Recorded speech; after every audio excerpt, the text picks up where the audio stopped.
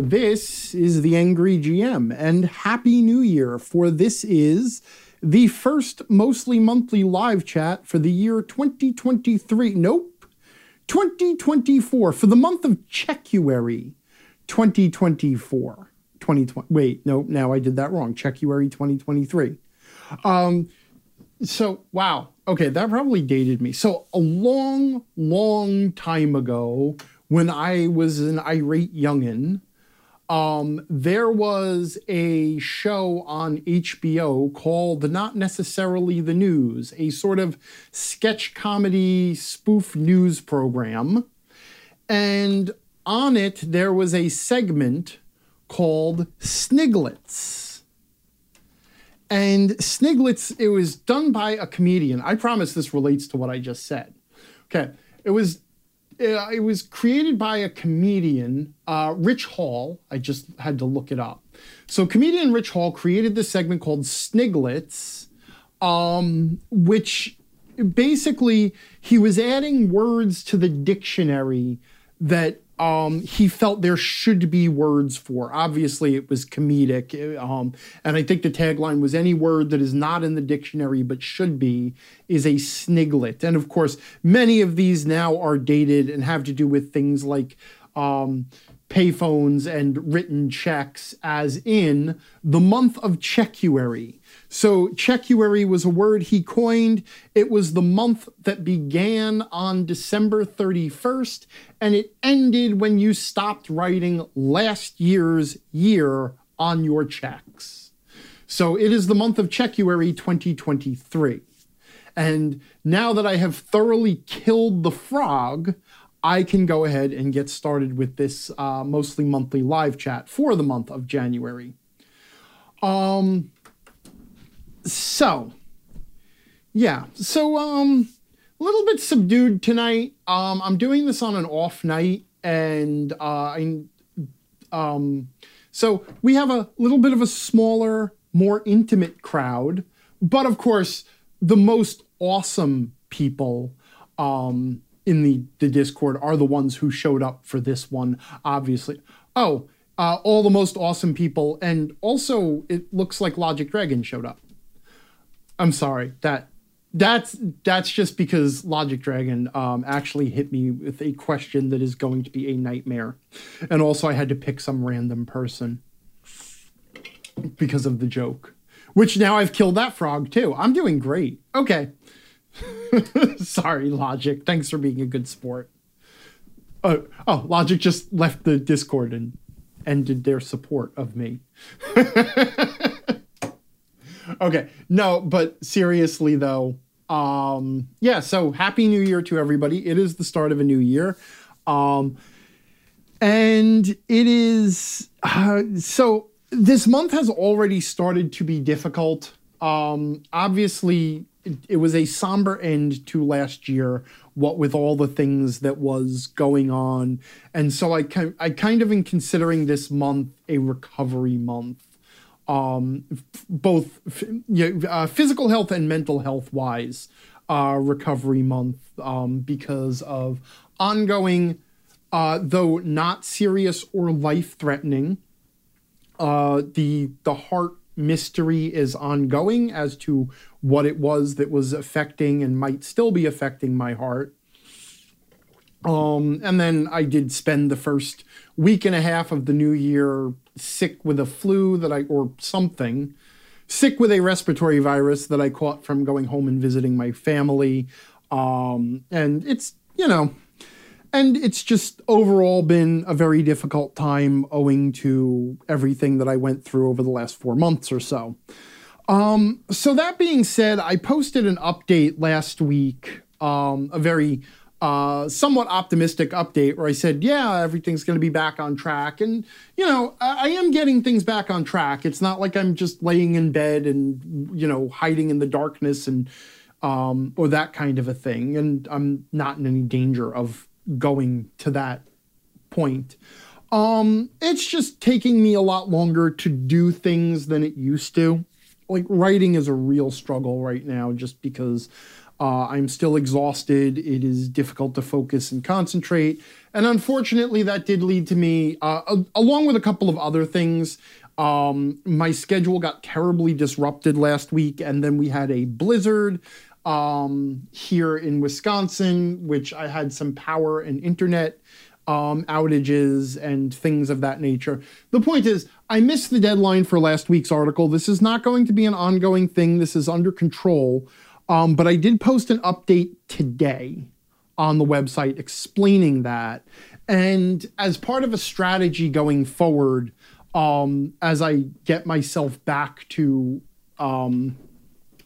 where I was, I am going to start posting very short weekly updates on the website, which is just, a short, like a Monday check-in to just let you know what I'm working on, where I'm at, and as I kind of slot things back into being on schedule, I can kind of give status updates. And also, that also makes me accountable, because then I can't just ghost and, be like, oh, I missed this deadline, and now I can't say anything to anybody, and I have to kind of hide out, which is something that I did start to do toward the end of the year when I was missing deadlines and things were stacking up to the end of the month. I would just kind of hide. And I didn't want to admit it. I don't like to let people down, and I don't like to let myself down. And that has been one of the hardest things that I've been dealing with, is getting over the sense that as I go through a very normal recovery for health and emotional issues that all happened at once, it is perfectly normal to fall behind and not perform at 100%. And it does not make you weak or a bad person not to do that. And I don't have to hide from people, and I haven't let myself down, and I am not failing myself. I am just, I just have to be a little more gentle on myself. So that's it. But in the meanwhile, that doesn't mean I can't hold myself accountable. And so I will be doing weekly updates as I go through this recovery period. One of the other things that I'm gonna just note that has been affecting me more than I expected was as a result of one thing and another. Like, obviously the holidays, I did not actually provide the subject of that sentence. So let me try that again. I haven't been running games regularly. So as obviously the holidays always cause a bit of disruption in every gaming group's schedule. And on top of that, the wintertime always carries problems with illness and weather. But on top of that, obviously, a lot of other stuff has been going on. And that has also affected my ability to sit down, just the time I have to sit down and prep for games, and also my perfectionist streak and my struggles with, if the, I'm trying to figure out how to phrase this. I'm opening up a little bit. This is the honest, heartfelt portion, and then we'll get to the fun stuff. But, so I'm a perfectionist. I hold myself to extremely high standards. And I have extremely, which there's nothing wrong with that. It is good to hold yourself to high standards, as long as you are also reasonable with yourself. And, one of my campaigns has actually been suffering a lot because of my high standards, though, because I have been trying to throw together basically these perfect adventures for a perfect campaign. And then when I sit down and I'm not putting out what I think is measuring up to that level of success, then I sort of get upset, shut down, and then end up, running up against the deadline for, well, now I have to run the game unprepped. And with everything else going on, that has led me to canceling a lot of games for my one group. My other group has just been canceled by holidays, sickness, and weather issues here in Wisconsin. So the point of that is that I just have not had a very regular gaming schedule for a couple of months now, really. I've been trying and it's been sporadic, but it just hasn't been working out. And apart from feeling really, really guilty because I have this trouble letting my players down. The other part of it is I lose my passion for gaming when I am not gaming, and it is a lot harder to write about gaming when I am not gaming. So it affects my article quality and the length of time it takes me to write. So, I mean, fortunately, both of my gaming groups are scheduled to meet this week, and we have no further blizzards, and I am mostly ahead of the game on my game prep for the group that I've been struggling with now. So, you know, hopefully because obviously the solution to this, the solution to anything is the solution to procrastination, because that's really what this is. Most procrastination is actually based on stress responses, like being a perfectionist and feeling unable to live up to your standards, or struggling to the point where working is painful and not being able to push yourself through it. And so when a lot of procrastination ends up motivated by the avoidance of stressful projects, and the only way to beat that procrastination is to just actually start beating that procrastination. That is, the only way to overcome the stress response is to just, start doing stuff. And the more you do stuff and the more it works out okay, the better the more you convince yourself you can do it. Anyway, so long story short, or long story slightly shorter, because this is now taken up. So let's see, I spent 2 minutes ruining jokes, and now the next 10 minutes basically doing the woe is me, here's how I'm screwing up, but it's okay kind of a thing, and then some life advice about how to overcome procrastination. So let's put that crap aside now, okay? And the point is, weekly updates to keep myself accountable while I recover from things, and I also have a small team of folks that have volunteered to help me out in the Discord community on a more regular basis, just to, again, keep me accountable and help push me forward through this. So, all of that said, there are a couple of fun things that I want to talk about now tonight before I turn over the floor to the Q&A. Over the holidays, I went home to visit my family, and I got to hang out with my old gaming group. This was a group, I ran games for 15 years, pretty much every week for these people. They were my bestest friends, and I left them when I moved away from New York. And so every time I go back to New York, it is great fun to get together with the old gang and at least try to find some time to play some games, even if I can't run D&D. And my cousin got a new board game that I really want to talk about and spread the word around, and then it's related to something else I want to talk about and spread the word around. The game is called Heat, Pedal to the Metal. Heat, Pedal to the Metal. It is a car racing game, okay? And it has basically worked its way into my top 5 favorite board games. It is an absolutely awesome game. If you get a chance to play it or pick it up, I highly recommend it. Each player plays a race car driver, and the way the game works is that you have a hand of cards, and using those cards, you select a certain number of cards on each turn to set your car's speed. And then, each car advances by its speed, and obviously you play out a race. And if that's all it was, it would be a really boring game. But the game has a lot of neat mechanics that capture elements of car. Well, I don't know. I've never raced cars, so I don't know. But it has a lot of neat mechanics that seem to capture the thrill of car racing. including the ability to push your engine at the risk of it later not performing as well. Like you can overheat your engine. So you can choose to take certain actions to gun it or take boosts or whatever. And then you have to add these heat cards to your hand or to your draw pile. And as you draw them into your hand, they take up valuable space in your hand. And then in order to get them out of your hand, you actually have to shift into a lower gear to let your engine cool down.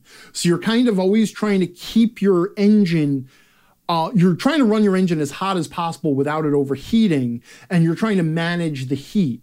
Another thing is handling is a very big issue. There are curves on the track, and each curve has a maximum speed. And if you take the curve too fast, you run the risk of losing control of your car. But you can take curves slightly too fast. Again, if you're willing to push your car a bit far. So there's this, when you're going around the curves, you're trying to thread the needle of keeping the speed as high as you can without actually losing control of the car.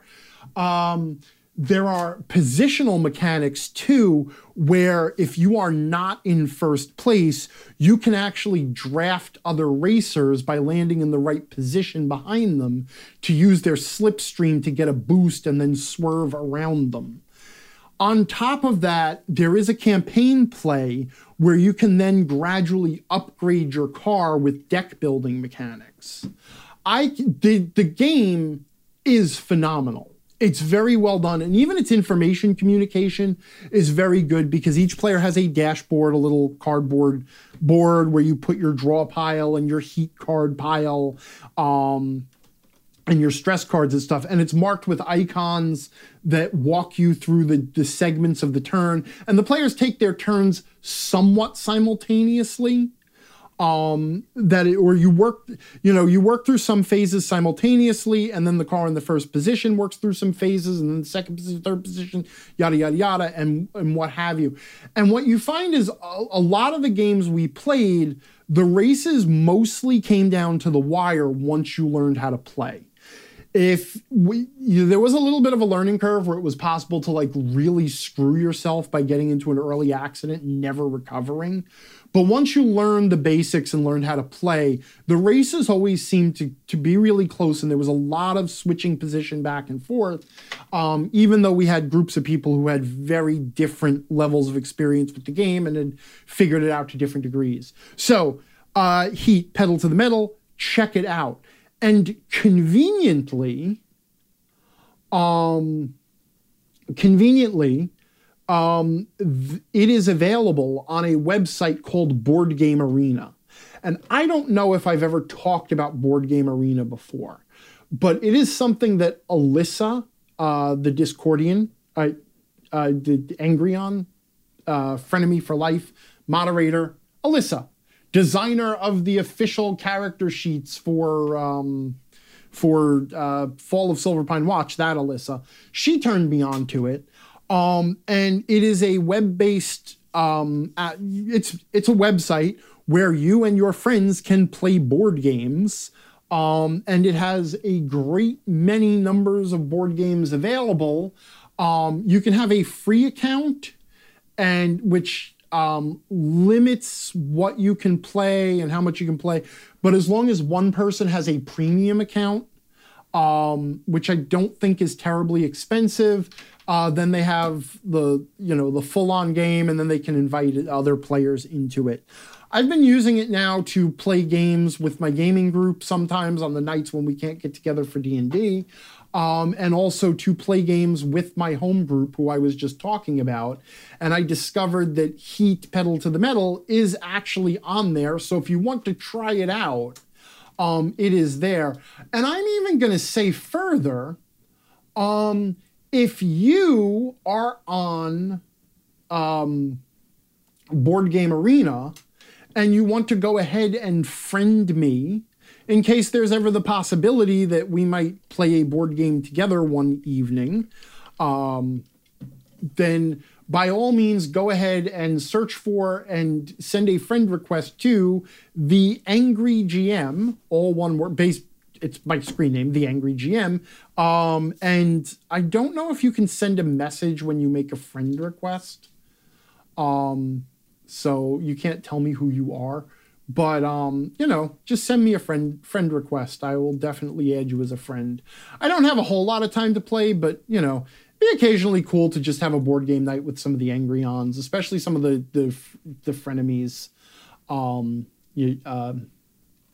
Because I haven't done nearly enough community type events. And man, I do want to get back into that too. And that kind of leads me into the next thing, or in a roundabout way to the other thing. Because I was running community events for a while. I think, like 2 years ago, I ran Fall of Silverpine Watch for like 6 tables of 6. And I did the Angry Games Jeopardy thing. And then I totally dropped off running events other than these mostly monthly live chats. And I really want to be more involved and do more stuff with the community, and especially less passive stuff like me just talking into a microphone. Although that's also fun. I also do like just talking into a microphone and I like attention. So in point of fact, I ended up doing a video game stream for the first time in a long time last night, just casually, because I was sitting down at my computer playing a video game and noticed that there were a bunch of people on the Discord. And so I just, threw open my Twitch channel and said, hey, anybody want to hang out? Because I've gotten totally addicted to... Okay, so here's the funny thing. Right before Thanksgiving, or right after Thanksgiving, actually on Black Friday, there was a Black Friday deal on PlayStation 5s. And I've been thinking for a long time about getting a PlayStation 5. And things happened to work out in just the right way. Some bills came in cheaper than I expected, and I was going through some refinancing and some really difficult financial times right then. And then everything sort of just fell into place, and I found myself with a little bit of extra money that I wasn't expecting, and it was a pretty bad time because Allie and I had just broken up. And it was a bum time. So I decided to treat myself, and I bought myself a PlayStation 5 so that I could finally play Demon's Souls. That was the game, by the way. Also, Return to Moria was coming 2 weeks later, which for some reason got me excited. But I haven't even... Anyway, so I bought a PlayStation 5, bought myself Demon's Souls, started playing it very briefly, but then got sidetracked by playing Metroid Prime Remastered and then the Super Mario RPG Remaster. And then I got back from my trip to New York and decided to start playing retro games. So that, because that's what you do, obviously, when you have a PlayStation 5. Is you boot up your Nintendo or your retro emulator, Raspberry Pi thing, and you plug it in and play that on your TV instead, of course. So I discovered, because there's a YouTube channel I absolutely love called SNES Drunk, SNES Drunk. He does very short 5-minute, or averaging about 5-minute reviews of retro games. He's about my age, and he grew up. He's actually 4 years younger than me, I think. But we basically grew up at the same time playing the same games. But he goes back and he reviews a bunch of old retro games and talks about which ones are overhyped and which ones are underhyped. And he is like one of the most wholesome YouTubers ever. He is not like an angry video game nerd guy. He is not a critic or a game insulter or anything like that. He just talks about things he likes. I mean, he talks about things he doesn't like too, but he's nice about it. And he always ends every video by saying, thanks for watching and have a great rest of your day. Which is just so nice. So I highly recommend him. He's just a fun thing to watch for 5 minutes. But he did a whole playlist on improvement patches, as they're called. This is a long story now that I realize. There is a journey here. So he did a whole thing on what are called improvement patches. And improvement patches are changes people have made to retro games to mostly just to make quality of life improvements to them, or fix perceived issues, or in some cases make minor changes to them.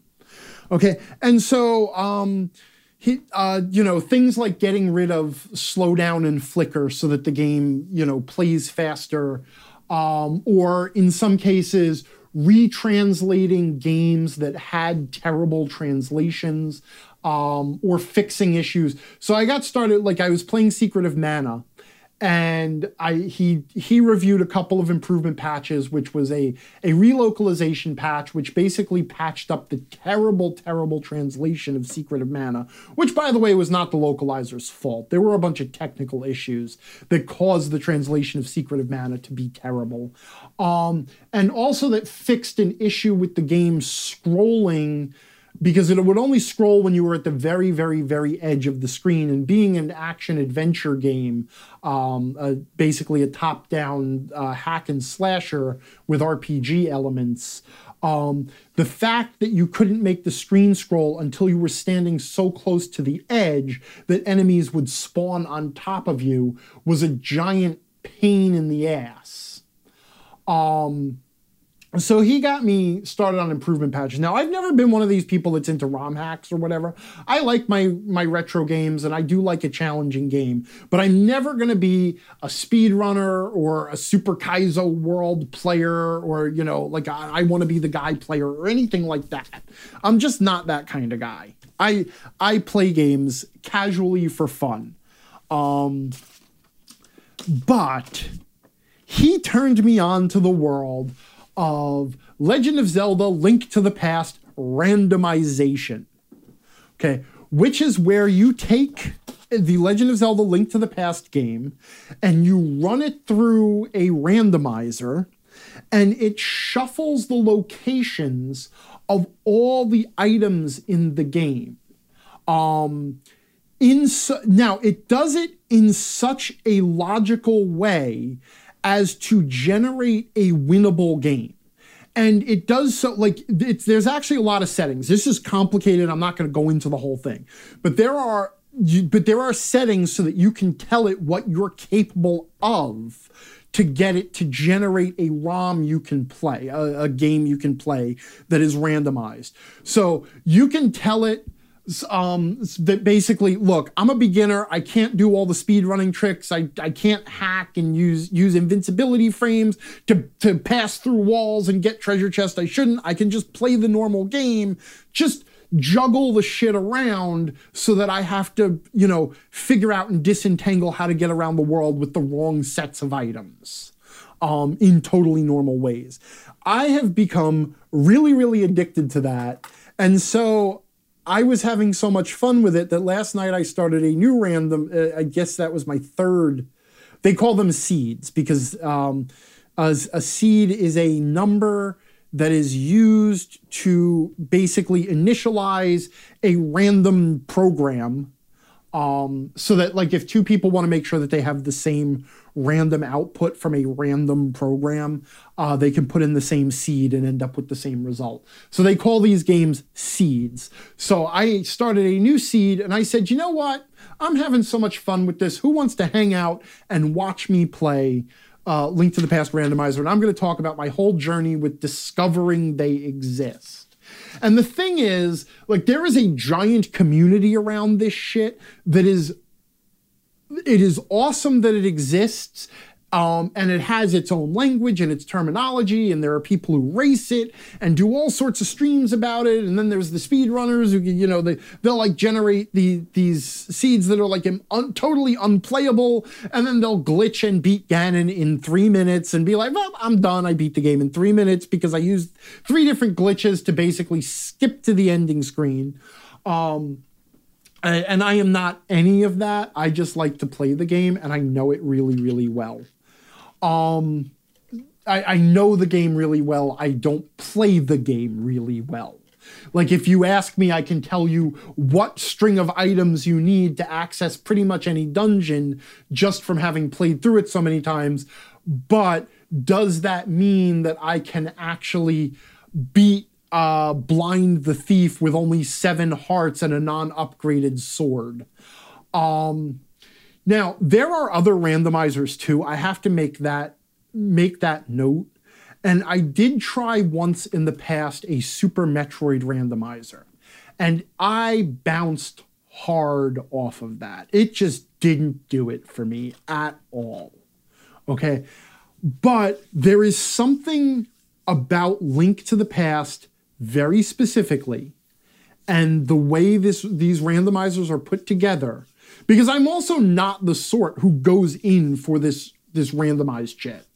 Okay, I don't do procedural generation or anything else. But there is something about the unique combination of Link to the Past and randomizing and the way these randomizers work that just are like a chocolate-covered crack for my video gaming brain. And I think it is because I have a very, very strong familiarity with running through the game.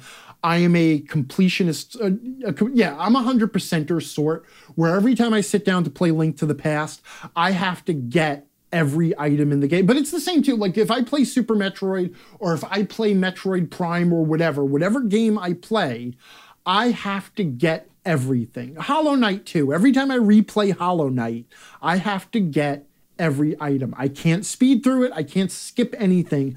I have to get everything. And so I end up with a very intimate knowledge of where everything is.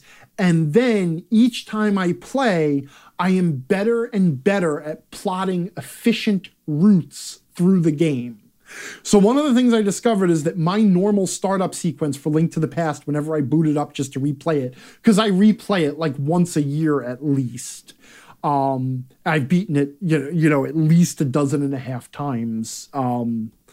But every time I boot it up, I've gotten down to following the same sequence of getting all the overworld stuff before I go to the Eastern Palace and whatever. I discovered that the route that I was following through the game, just as my normal route, is the same route that is the standard route for randomized racers and speedrunners for their startup, their startup sequence of how they get everything. They go through the, Kakariko Village and then, along South Shore and all of that. A Link to the Past also is, again, top 5. I don't know. Yeah. So I will never say, I gotta move on to Q&A, but I wanted to mention this, but I gotta say this. I never identify a thing as my favorite anything, okay? Instead, I will express 3 levels of delight at something, okay? So, if I like something a lot, if it is something I really, really like, I will say, this is in my top 20 favorite movies, or in my top 20 favorite books, or my top 20 favorite video games.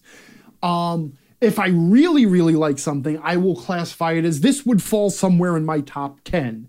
And then the absolute best of the best are my top 5 favorites.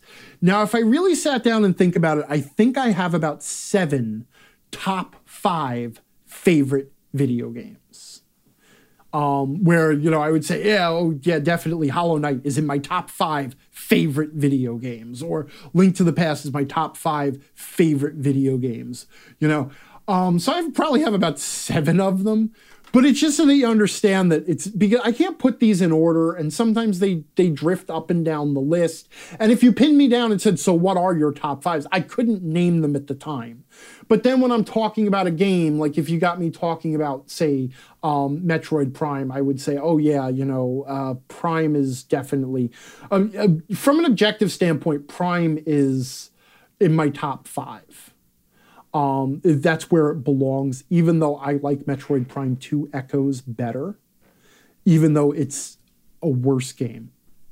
So anyway, this is just the mentality of how I rate stuff and what my favorites are and things like that. Anyway, the other thing I want to point out is that I used to stream video games on a regular basis just for fun because I enjoyed it. I like playing video games. I like talking about video game design while I play them. And I feel that a lot of analysis of video game design has informed a lot of my writing. So I'm very good at taking lessons from video game design for things like tabletop RPG design. I would like to get back into occasionally streaming video games, and I will post about that more when I do it. I am going to shift from Twitch to YouTube, though. I do have a YouTube channel. I posted a link to it last night. I posted a link to the wrong channel because of the way Google Accounts works, because I have two different users connected to the same email address. One is my personal YouTube account where I just watch videos for funsies, and one is my official AngryGM account where I did intend, where if I ever do video content, it will be posted there. But also, that's where I also, subscribe specifically to channels I think people who are fans of mine would like to watch. I haven't done much with it yet. But if you followed the link that I posted last night and subscribed to my YouTube channel, go ahead and unsubscribe. You weren't meant to do that. I posted the wrong channel because Google Accounts is a nightmare and I never get it right. I will be putting forth stuff on my YouTube channel. I do, by the way, one of the things I would like to do before the year is out is switch to doing Ask Angry as a 15-minute video segment periodically rather than articles. I think that would be a lot of fun. I think it lends itself to a video format, and I have the opportunity to start doing it later in the year. So that's something that I want to start doing, and I definitely want to move to doing some video content. I would like to eventually at least stream one game.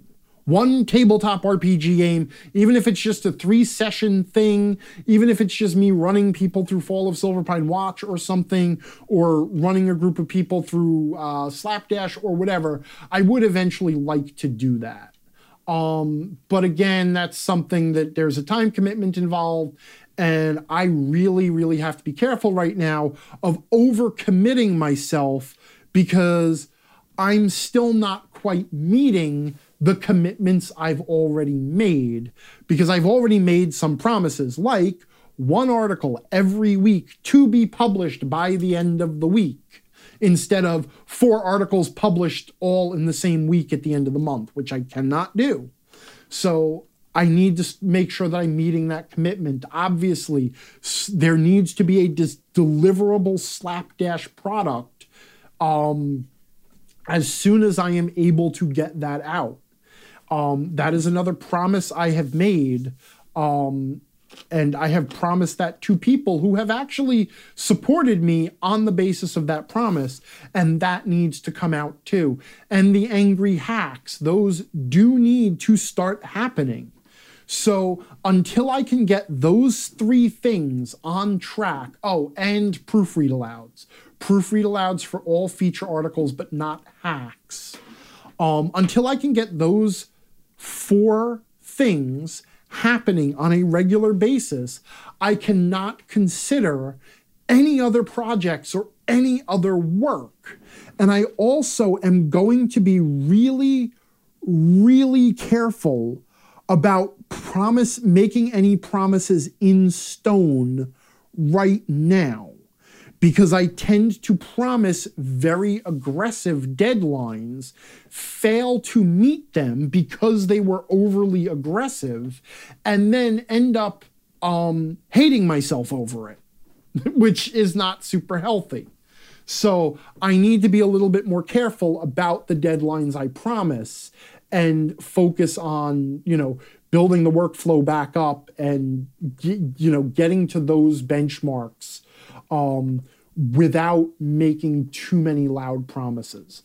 but at the same time holding myself accountable and leaning on members of the community who have volunteered to help me through this time, for which I am extremely grateful, leaning on them to keep me accountable and not let me blow them off as soon as things get a little bit difficult and say, don't hold me accountable anymore. I just failed. I'm done. So anyway, with that, on that happy note, let's move on to some Q&A. I do have a couple of questions left in the queue, and my clock says I have about 20 minutes left. I am not sure what the Procelus clock says. Procelus, the producer, and Dapper Metroid, and Broom Wielder, and Accountability Supporter. But I'm just going to start answering, and I will wait for Procelus to tell me how much time I actually have. Logic Dragon would like to know, how do you design adventures taking place in a city? A nice, quick question that I can just briefly answer, and that's actually why I threw some shade at Logic at the beginning of this, because I saw that question and I'm like, how the hell am I supposed to answer that in the Q&A? I mean, I can, 30,000 foot overview is about all I can do. And as soon as I say that, I end up saying this, basically the same thing I would say for designing adventures anywhere. And of course, sometime later in the year, after I get through True Campaign Managery, I have promised that I am going to write a rather long series on adventure design.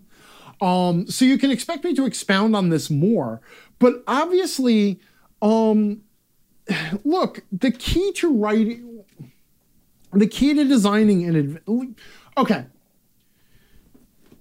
stop for a second and forget the whole taking place in a city, because the setting does not matter nearly as much as you think it does. The setting only becomes important after you've laid some of the basic groundwork. And I will explain exactly what I mean here when I say that. Okay, so ostensibly, when you design an adventure, the first thing you do is you set a goal for the adventure. In this adventure, the heroes are tasked with doing what? Or in this adventure, the heroes must do this, or the heroes must accomplish that, okay? An adventure has to have a goal, because remember, when you're designing an adventure, what you're really doing is designing a game. Dungeons & Dragons is not a game. Pathfinder is not a game. Blades in the Dark is not a game. In fact, Blades in the Dark is not a game even after you designed an adventure for it. Ooh, burn. But anyway, role-playing games are not games. They are engines in which you design games. The adventure you're designing is actually the game, which means you have to first establish a goal. Without a goal, you don't have a game. Okay. Once you have the goal, you then have to figure out, because a game has rules, and obviously the rules come from mostly from the rules of the system. And the game has moves that the players can make and things that the players can do in order to accomplish the goal. And it has obstacles they encounter between them and the goals, right? The difference between designing an adventure in a city and designing an adventure in a dungeon is, number one, the kinds of obstacles the players will encounter. Whereas in a dungeon, the players will encounter rooms filled with monsters and traps and obstacles and hazards. In a city, the players will encounter very different things. They will encounter things they have to investigate, scenes where they have to gather information. The players will encounter people they have to interact with socially. And in addition, the players will have to operate under constraints that they don't necessarily have to operate in the dungeon. So, for example, while in the dungeon, if you come upon someone that you do not particularly care for and want them out of your way, you can merely slaughter them. In the city, you generally can't do that. So the types of challenges in the city are different, and the constraints on the players are different. But once you realize that, you also realize that you're not doing anything different than you design a dungeon. It's just that when you sit down and you design your encounters in the city, you have to be cognizant of the fact that it is a city, so you are placing different challenges there, and there are constraints that are imposed on the players that aren't imposed on them in the dungeon. In addition, you also have to understand the structure of the adventure is going to be different. Whereas in a dungeon, and this is where the constraints and the unconstrained switch. In a dungeon, the player's movements are constrained. It is a closed environment. They can only move from place to place where there are hallways and doors. Whereas in the city is an open world adventure, right? So the players can pretty much go anywhere they want. The whole city is accessible to them. So now basically, when you build the adventure, you have to figure out how to draw lines between the locations that serve as hallways so the players know where they can go. Because, like in theory, they can go anywhere in the city, but in practice, if they go someplace that has nothing to do with the adventure, or they go someplace you are unprepared to deal with, then they are just wasting time, wasting game time, and getting frustrated, and there is no way for them to separate the 10,000 locations in the city into the places that are useful to go and the places that are not useful to go. So that is where you start creating what are basically soft hallways, what you might think of as leads, indicators that the players can go, might want to go to this location or that location or whatever, or speak to this person or that person. But then you can also keep in mind that the locations in a city aren't just rooms in the dungeon that lie at the end of hallways, that you can also make them more, they're more nebulous. Okay, so you can have a lead that suggests that the players need information about people who sell poison. And then with the understanding that in a city, the players can think of locations they might go to or might already know of locations where they can find a person who sells poison, or if not, they have certain actions they can take, like asking around in the right neighborhood, so that they can find a person that knows something about poison, and then they can have an encounter with the poison seller to get the information they need that will then lead them somewhere else, yada, yada, yada. Okay, so it's this sort of thing. Writing an adventure in a city is writing an adventure and then knowing how it being in a city changes some of the rules, removes certain constraints, adds other constraints, and gives the players options that they don't have in the dungeon.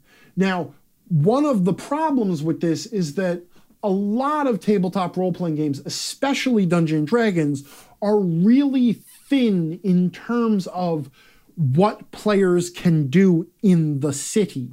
But then again, they're also really thin on what players can do in the wilderness and even what players can do in the dungeon. And by that I mean the players don't have a lot of rules, a lot of guidance for in the wilderness.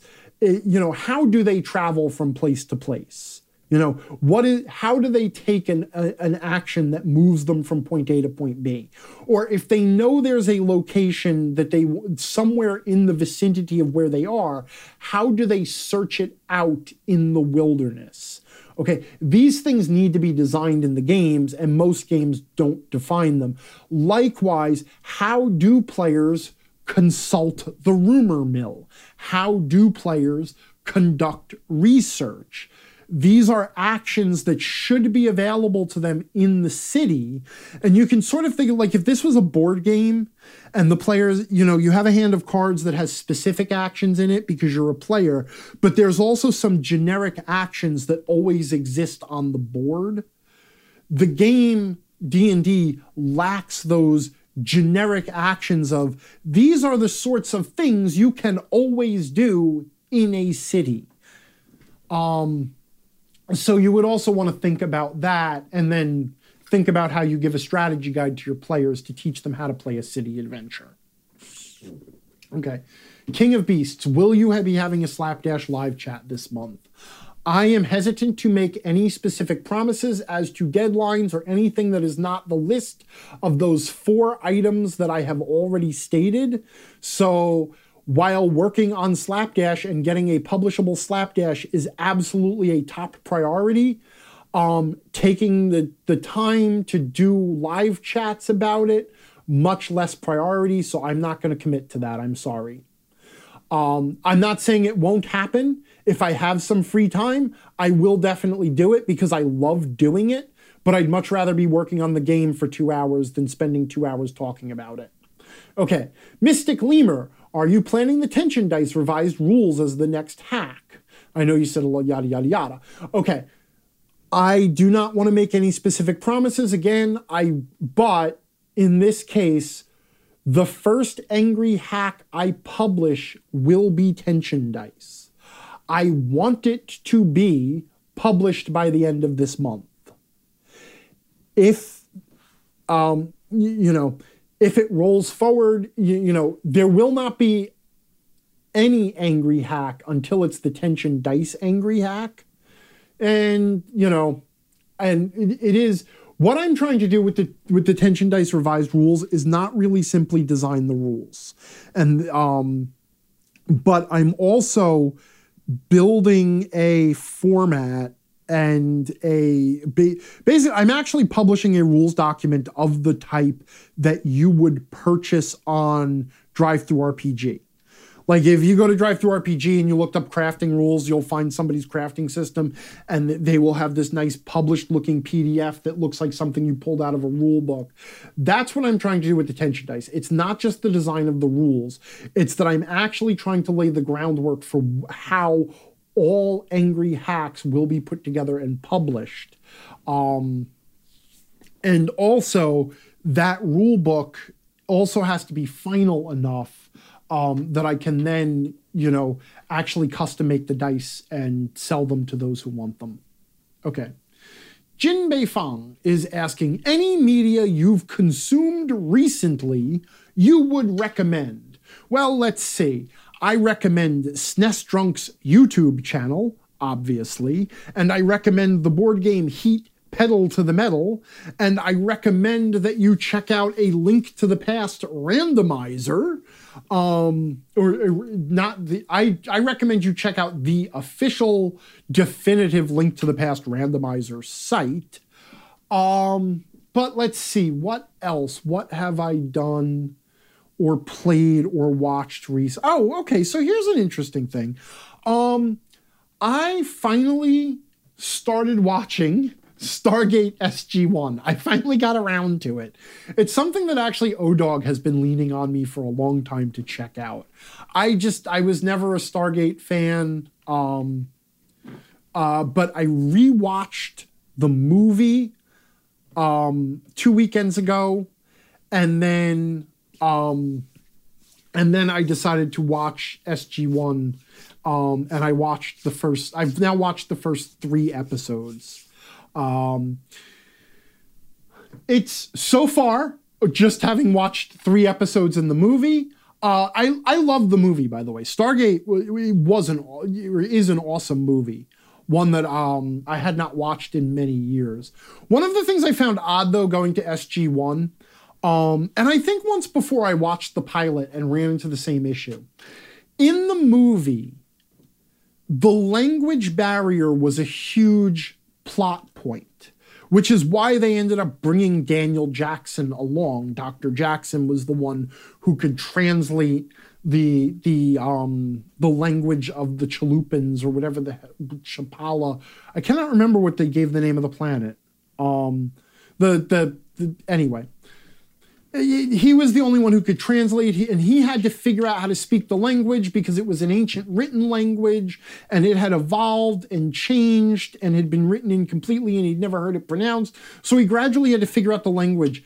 In Stargate SG-1, in the pilot episode, they go through the Stargate to another different world that is peopled by a different race of ancient humans. Okay, I'm getting a 5-minute warning, but I'm going to at least finish the... Okay, Procelis, you're off duty as producer anyway. I'm sorry that you got distracted. If somebody could help me out and quickly, I just rattled off a list of 3 or 4 things that I absolutely want to make sure that I put links about in the show notes. If somebody could quickly write those things down, or type them up or whatever and direct message them to me, because they're not all on my bullet points. But anyway, so in the first episode, and I'm just going to, there's no producer, I'm just going to go for a while. So if anybody wants to ask any other questions or make any other comments, go ahead and type them in, because apparently now it's no holds barred. Everything goes. But anywho, yes, it's a free-for-all. Ask all the questions you've ever wanted to know. Ask about anything. Ask my opinion of the infield fly rule. Ask why I think particle physics is a load of BS. Go ahead, ask me anything. It's all good. So anyway, so one of the things just the pilot episode of Stargate SG-1, it does start by making the language barrier a thing. And then all of the sudden, partway through, everybody just understands everybody and everybody's speaking English. And that's it. That was the end of that plot point. And it struck me as so weird, given how much of a plot point it had been in the movie and how they had started off with it being a plot point. And then it was just suddenly dispensed with.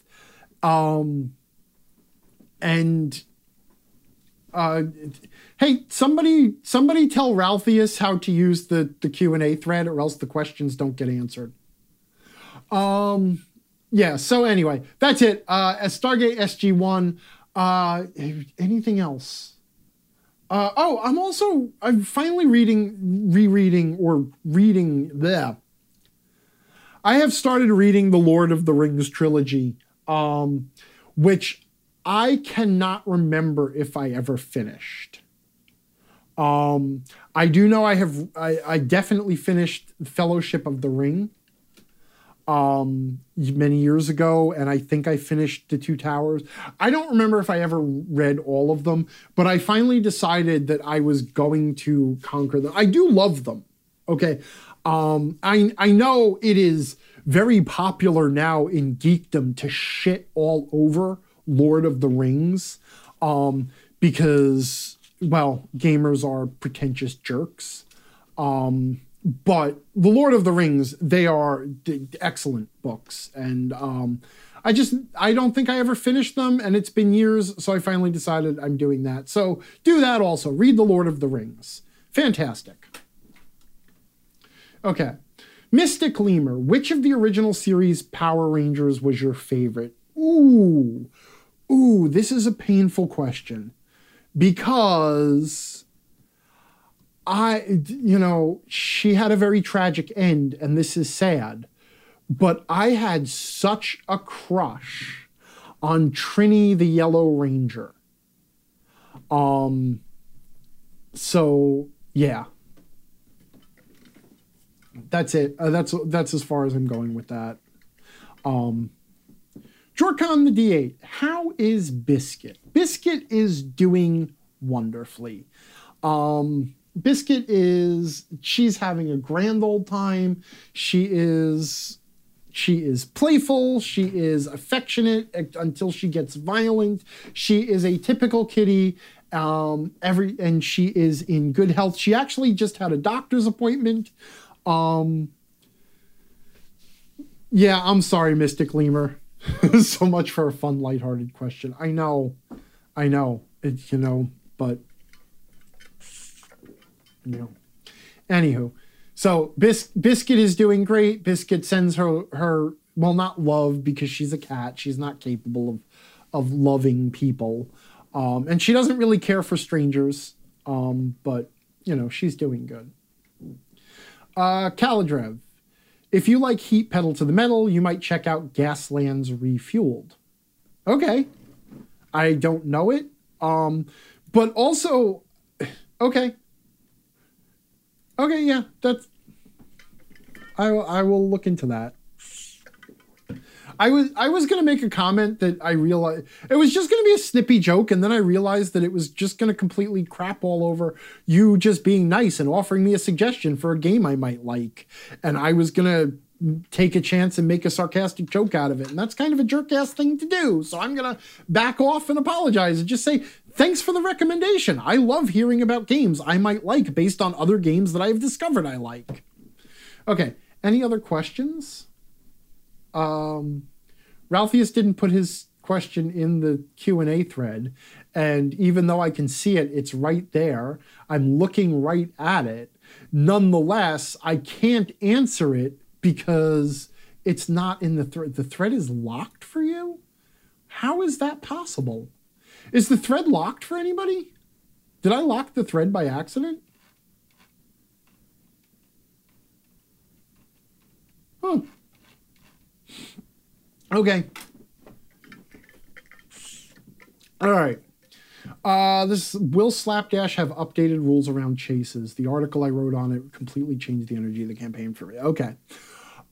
Number one, I do hesitate to talk about Slapdash in the Mostly Monthly live chat, but since I'm not promising a Slapdash live chat this month, I will answer this one question, but then I will also declare Slapdash an off-limit topic for future Q&As. I got to point out also, if you don't get a question in the Q&A thread, as soon as I run out of questions to answer, I'm going to call this a night. So if you want to keep me talking, then quick throw questions my way.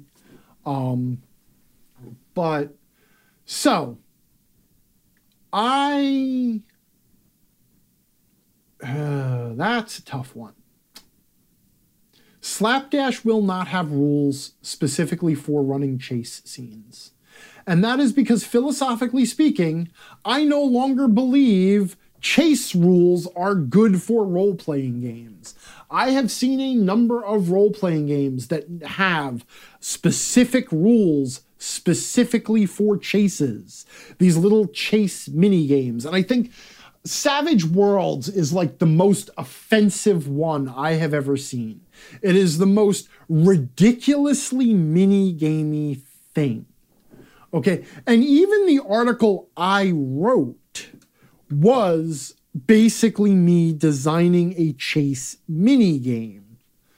Now, eventually, I gradually eroded away all of the mini-gamey crap and came up with a few simple tools that a GM could use to very effectively run a chase sequence.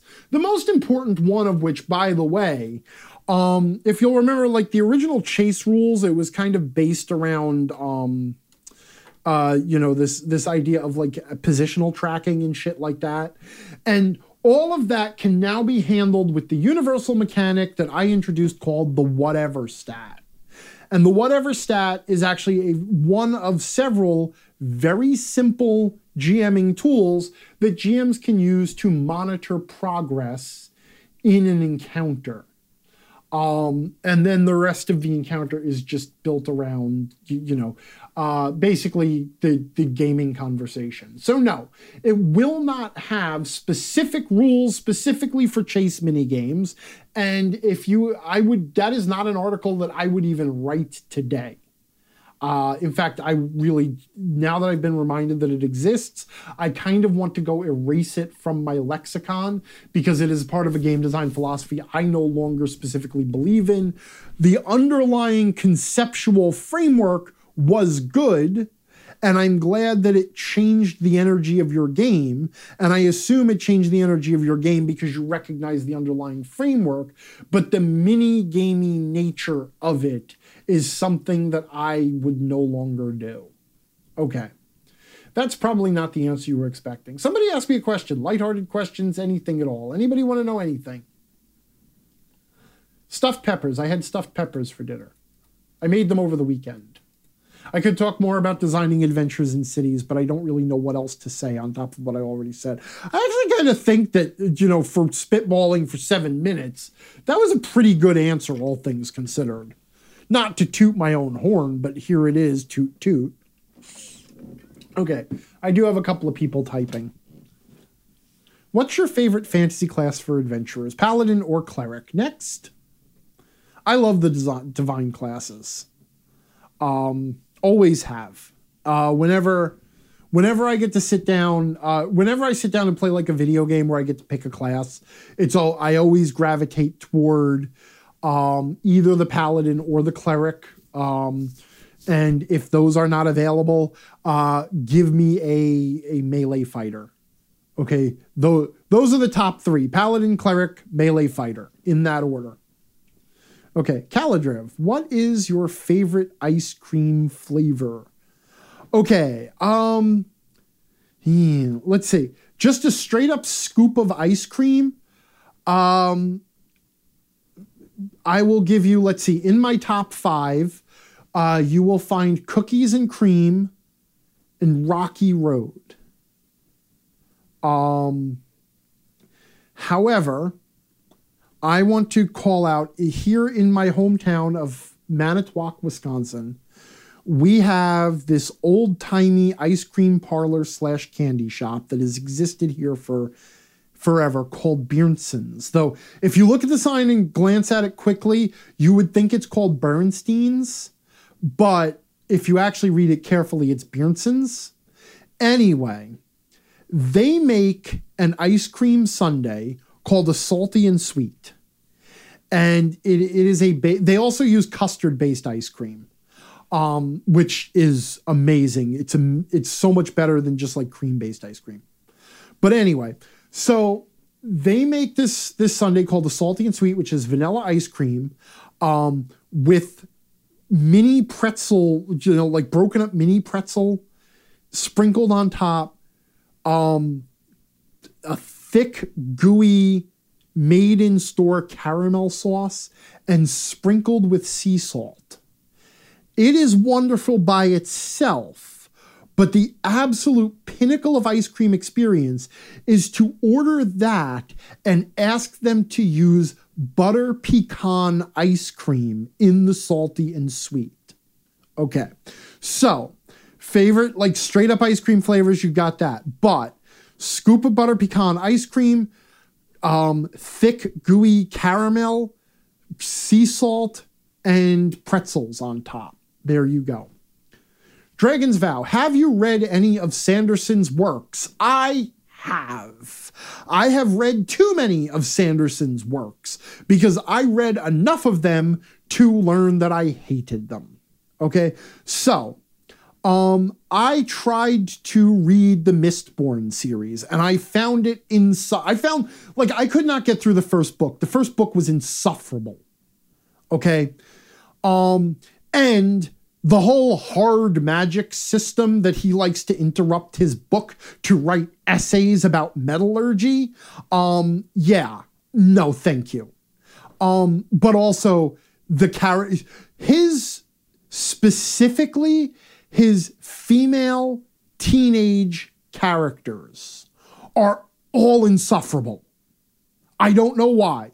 And this is not a dig at certain genders or anything else, because he writes other male and female characters that are fine, and he writes other male characters that I hate. But every time there is a teenage female, she is insufferable, and I just want to deck her. And so I gave up on Mistborn because one of the two primary characters is insufferable teenage female character. So I then discovered the Words of Radiance, whatever, the other series. And I'm like, and I read the first book in the series, which I think was Words of Radiance. And I'm like, wow, I like all of the characters. I like the world. He doesn't go into the magic, and there's none of this bullshit magic as quantum physics nonsense that is shot through his other books. And then got to book 2, and suddenly things started to shift. And by book 3, I realized that either this is basically the same Sanderson hard magic essay quantum physics metallurgy bullshit. And then they introduced an insufferable female teenage character, and that was it. So I think partway through book 3, I'm like, screw this, and I gave up, which is a shame because I was in love with those first 2 books. But Sanderson, he's terrible. I hate him. Okay. Favorite pizza, New York. Okay. From New York. There is only one kind of pizza. Okay. And that is a New York pizza from a New York pizzeria. Okay. And specifically when I say that, I mean that's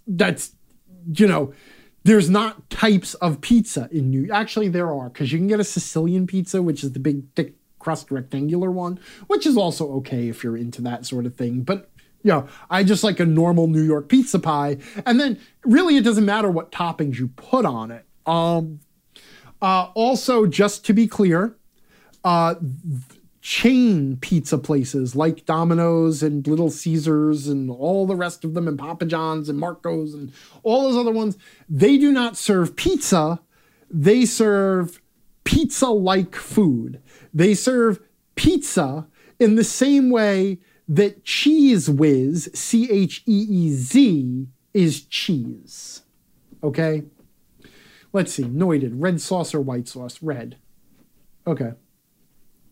Anyway, New York pizza is great, but don't discount Neapolitan.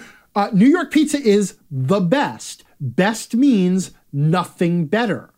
Okay, so you could say that there are other things, but I've already identified the best. There's no point in talking about other kinds. I was asked which is the best. I mean, technically I was asked which is my favorite, but as a rule, I only like the best things. So, I just find it's easier. Why would something be your favorite that isn't the best? Oh, wait. So call back to the whole Metroid Prime Echoes thing. My favorite game, which is objectively not the best Metroid Prime game. So, anyway. All right. So, look, I'm out of questions. I'm at an hour and 12 minutes in. Procelus came back to discover I'm still yammering away. Great Kate is typing, and I whatever follow-up there is going to be to that statement, just stop typing. There's no point. The subject of pizza like food. Oh, okay. The subject of pizza-like food reminds me of how bad bikes are sometimes called bicycle-shaped objects by cyclists. Okay, but the difference is I am just a normal human who has normal, correct opinions on pizza, whereas cyclists are pretentious hipsters, and their sneering terminology for anything that they don't personally approve of can be discounted as sneering hipster snobbishness. Okay. There we go. Now I've taken a dug at cyclists too. All right. Look at that. I'm done. Listen, thanks everybody who came by to hang out tonight. Thank you for asking me questions, even ridiculous questions. thanks in general. Yes, cycling is fun. Great Kate is saying, but cycling is fun. I'm not saying that bicycling isn't fun. I enjoy bicycling. It's one of my very favorite it's like in my top 5 outdoor activities is bicycling. Okay. I like bicycling. I don't like people who identify as cyclists. Okay. Then again, do keep in mind that I love role-playing games. I also intensely dislike people who identify as gamers. Anyway, and with that said, all you gamers, thank you so much for hanging out, listening, supporting, reading my work. Thank you for your continuing and ongoing patience as I recover from things. And I promise that I am working hard to make good on my promises. And I hope that just by telling you where my priorities are and keeping myself accountable and making sure that I'm putting out status updates, you can see that I am absolutely serious about just getting myself back on track. And I appreciate the sympathy that everybody has offered me, as things have proven to be a lot harder than I thought they would be. And it's hard not to even be ashamed of saying that, but here we are. So thank you, everybody. I will talk to you again next month. I will have an article out for you this week, and then another one next week, and then another one the week after. And there will be another one floating around somewhere in there to make up for the one that didn't happen last week. And that's it. All right. Everybody have a good night. And I have nothing to follow that with. I really need to think through where my sentence is going before I insert conjunctions.